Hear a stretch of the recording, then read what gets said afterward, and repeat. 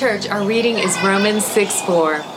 We were buried, therefore, with him by baptism into death, in order that, just as Christ was raised from the dead by the glory of the Father, we too might walk in newness of life.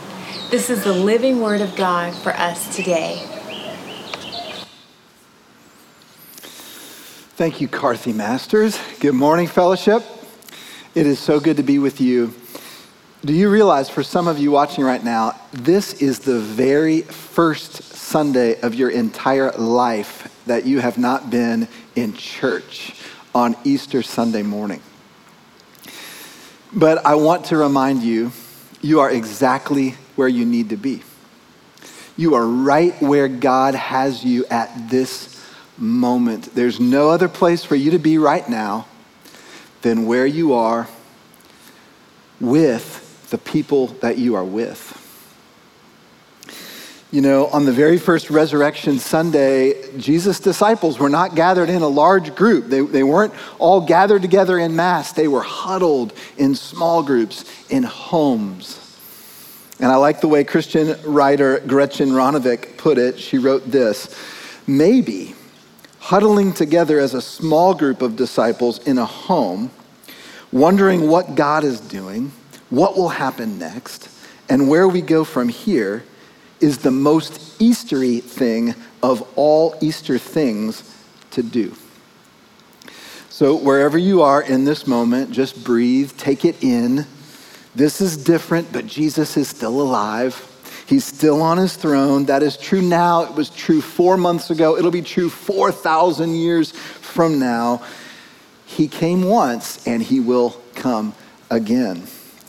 I've caught myself more than a few times this week thinking back to Easter's past and thinking ahead, like, I wish it was last year where we could gather together in the flesh, or I hope next year we'll be able to gather together once again, person to person. And I've kind of lived that way this week. And then I realized, I live too much of my life in past tense and future tense. Life doesn't happen in past tense or future tense. Life happens in present tense. This day is where God has us right now. And I want to illustrate this. I brought something with me here that you'll all recognize. This is an hourglass, and if I flip it over, it starts the sand flowing. And I want you to think about this way.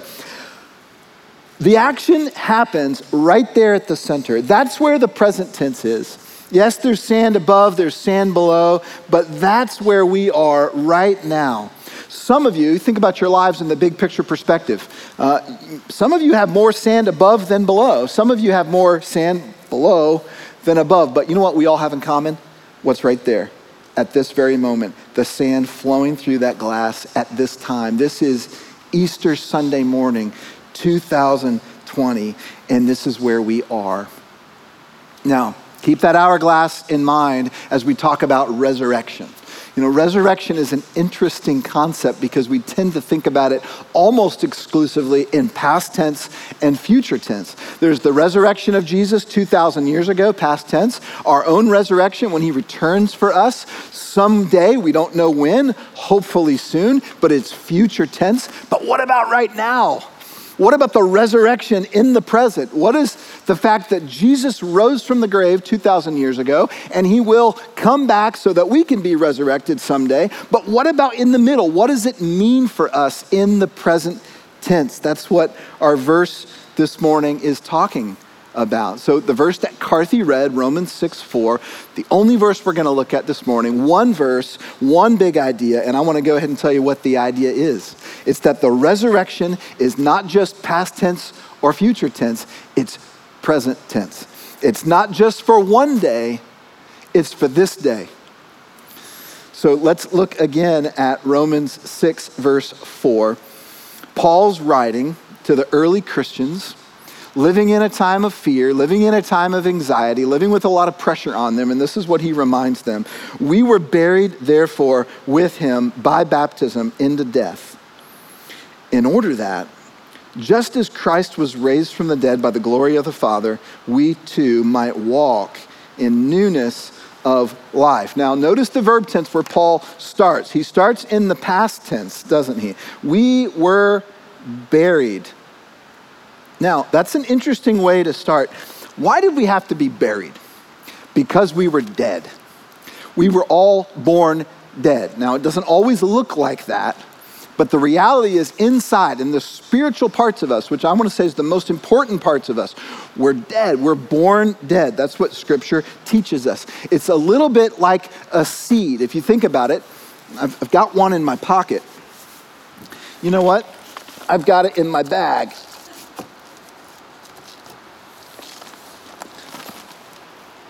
A seed, before it gets buried in the soil, really has nothing in it of its own. It has no life to it. The seed by itself is dead. Now, it's technically dormant. That's the scientific way that you describe this. And what that means actually is until the seed comes into some soil, until it gets buried, which this seed has been in this pot, there's no way for that seed to produce life. There's no way for it to germinate, for it to start growing. But once it's in the soil, and even more than that, once it's been watered, now the seed has potential. Now the seed can come alive. This is a little bit like us. Paul is saying we were buried. Now, that doesn't sound like a pleasant way to begin, but I want you to think about this. Being buried with Jesus Christ is a great and glorious thing.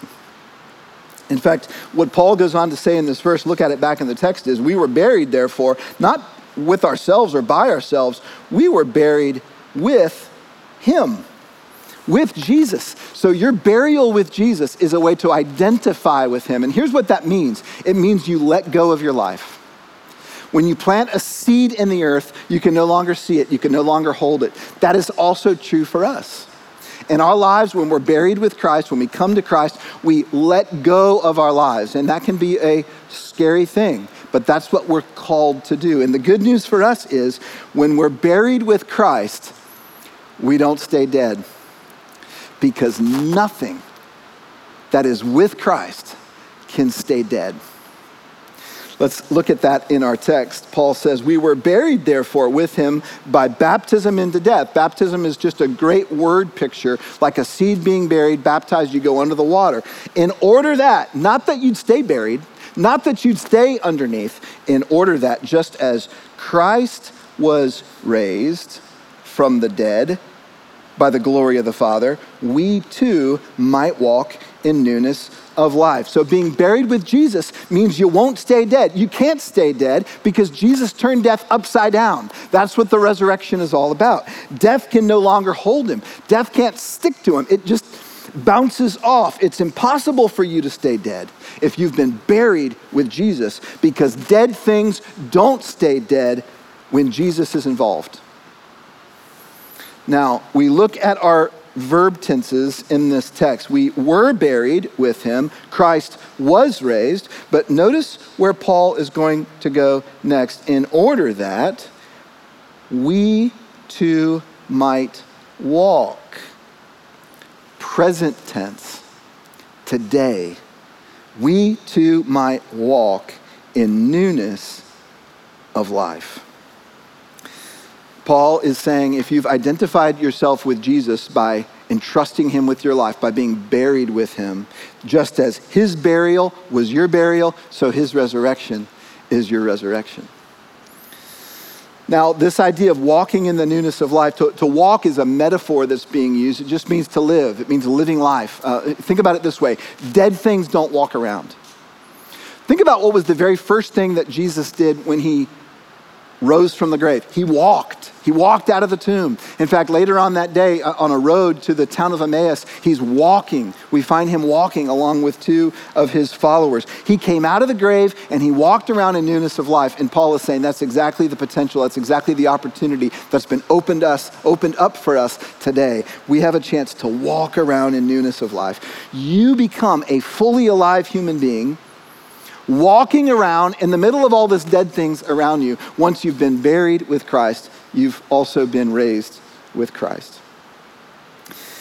Now, 2 days ago on Good Friday, if you participated with us in our Good Friday service, we asked you to take a black Sharpie and draw something on your hand, a black heart that you drew on your hand. I want you to look at that. Now, mine, I drew on my left hand here, and it's just barely visible. And I hope yours is gone or fading. Now, what we didn't tell you on Friday was this was actually a hand washing test to see if you've been following the CDC guidelines.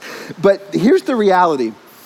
From Friday to Sunday, just as this black heart has been getting more and more dim, less and less visible, it's a reminder to us that the blackness of our heart has been cleansed by the blood of Jesus. It's been covered by Christ. It's been washed. He's remade our hearts. He's resurrected our hearts. Your dead heart, men and women, is now fully alive. And if you can think about it this way, once your heart is alive in this way, it will never stop beating.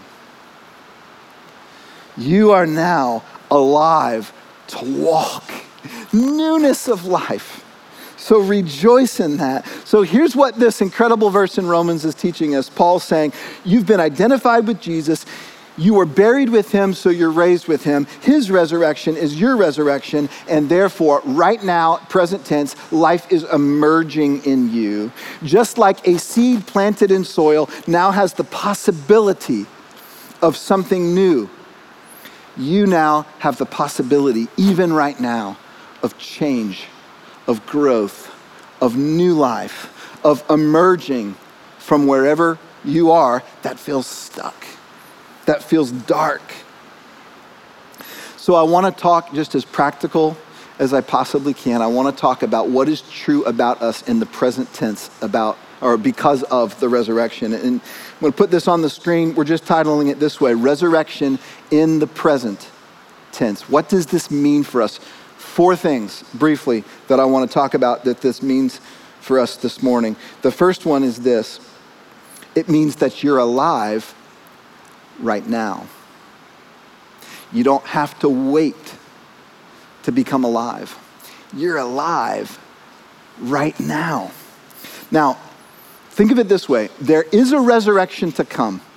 Absolutely. And in that sense, you will be raised up. However, that will be the completion of new life, not the start of new life. Paul is saying you're alive right now. You are walking around right now in new life. In fact, newness of life, that phrase from Romans 6:4, could be translated or could be understood to mean resurrected life. You are now able to walk in resurrected life. You're alive right now. You are not waiting for anything. You're alive. Number 2, you've only just begun to live. No matter how much sand you've seen pass through your hourglass, you've only just begun to live. You may have seen 60 years, 70, 80 years. You may have seen 100 years for all I know. And you know what? All those years, those are just your warm-up laps.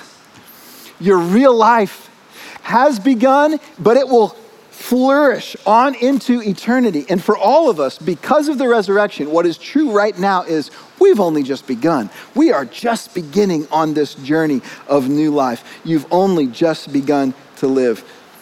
Here's the third thing it means for us today that Jesus is resurrected. It means for us that nothing is impossible. You're alive right now, you've only just begun to live, and nothing is impossible. When Jesus Christ crushed death and ripped open the tomb, the whole world exploded with hope. I want you to think about that. Prior to the resurrection of Jesus, everything that had ever lived, it had lived and it had died. It had lived and it had died. Even the resurrections that Jesus did himself prior to his own resurrection, those people died again. That's the pattern of the world until this day, Resurrection Day. Creation changed. Possibilities emerged. I want to say it this way. The whole creation is now on a new trajectory. Everything's on the table. Nothing's impossible. If Jesus rose from the grave, anything can happen. Jesus, even right now, according to Revelation, is making all things new. You know what that means? It means you can grow. It means you can change. It means we don't have to stay where we are. We don't have to stay stuck where we are. Anything is possible. Nothing is impossible. Your life, my life, these are now lives of possibility. You're alive right now. You've only just begun to live. Nothing is impossible. And finally, you have nothing to fear. Not really. Now, I know what some of you are thinking. Rob, have you forgotten? We are living in a time of pandemic. Let's talk about that for a few minutes. What do we know to be true? Well, there's several things we don't know. We don't know how many of us are going to get sick. Certainly, I can't tell you that. Some of you already have gotten sick. We don't know where all that's going to lead. We don't know how many of you are going to lose your jobs. We all might, we all could. We don't know what's going to happen with the economy. I know some of you have already been severely impacted in this season. We don't know what's next for us. There's a lot of things we don't know. What do we know? Well, here's what we do know. Our lives might get harder for a while, but our best days are yet to come. That's what we know. That's what the resurrection means. Our best days are yet to come.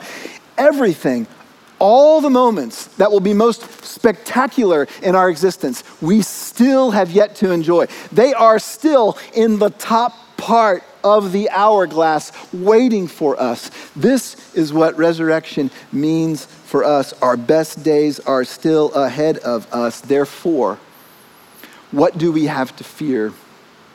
Do we fear even death itself? Oh no. Death has been conquered. Death has been defeated. New life awaits. Glorious life awaits. Starts now, will continue into eternity. You are alive right now, men and women, if you've put your trust in Christ. You've only just begun to live. Nothing is impossible anymore, and you have nothing to fear. Now, I can't step off this stage this morning without inviting anyone who has not yet been buried and raised with Jesus to consider Jesus' invitation for them in all of this. And maybe for you, you're listening, you're watching this morning, and you've never believed. Like, you weren't sure what to believe about Jesus. You weren't actually sure that this resurrection was actually true, that it was historical. Maybe it's just not been clear to you what it means to take a step of faith. Or maybe you've just never admitted that you're dead inside and you need someone to resurrect you. I wonder if you'd be willing to consider this morning that there is no accident that you're tuned in right now. Resurrection Day 2020, in the midst of a global pandemic, for whatever led you to be watching this service at this very moment. Right now, this moment, this particular grain of sand flowing through the present tense of your hourglass, here you are, and I want to encourage you and say this, Jesus' invitation for you this morning. He would say, in me is life. Come and receive it. He would speak to you from the very verse that we've been in this morning, Romans 6:4, and Jesus would say, come and bury your old self with me so that it can be resurrected in me.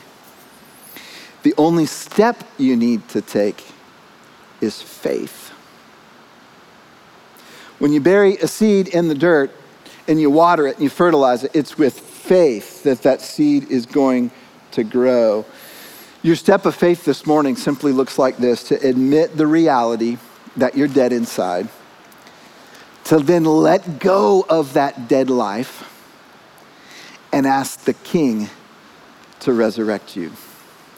To ask the only one who's ever conquered death to resurrect you, to bring you to life, to breathe life in your nostrils for the first time in your existence.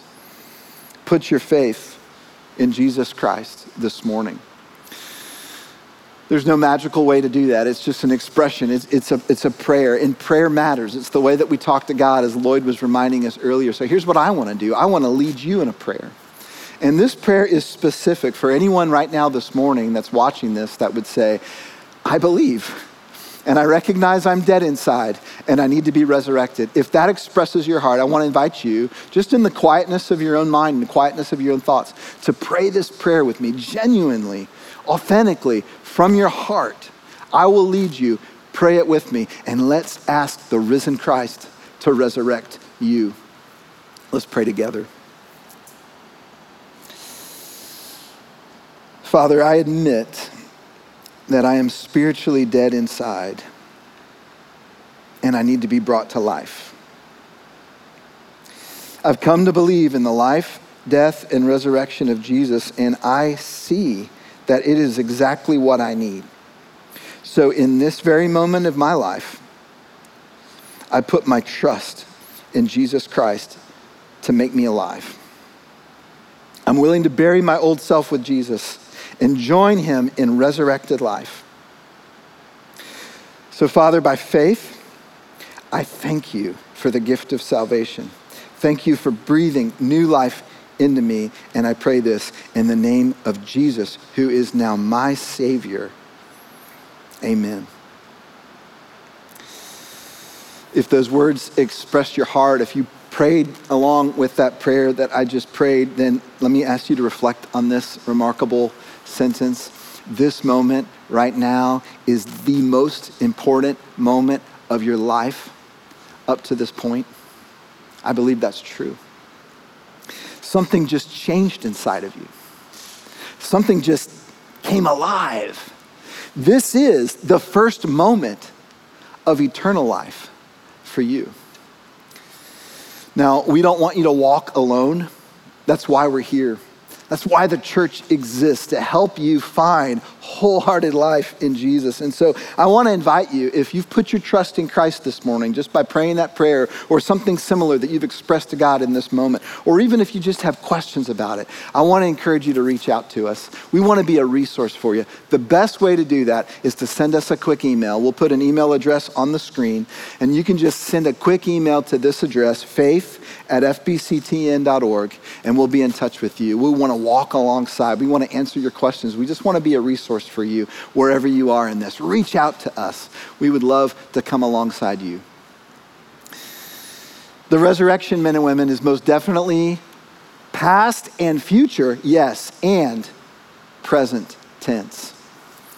The resurrection of Jesus Christ means everything for us in Easter of 2020.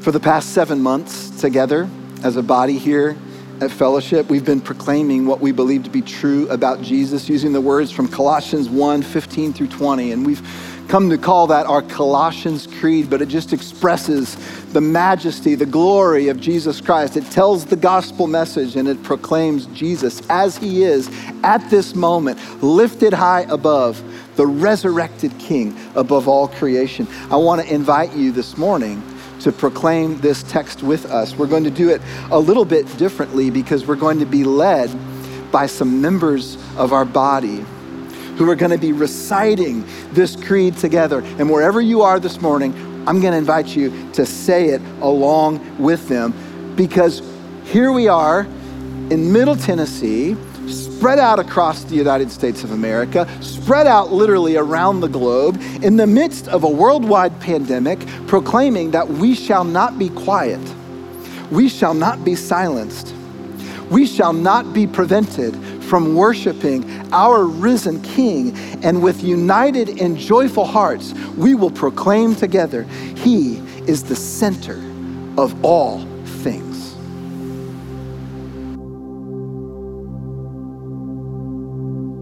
He is the image of the invisible God, the firstborn of all creation. For by him all things were created, in heaven and on earth, visible and invisible, whether thrones or dominions or rulers or authorities.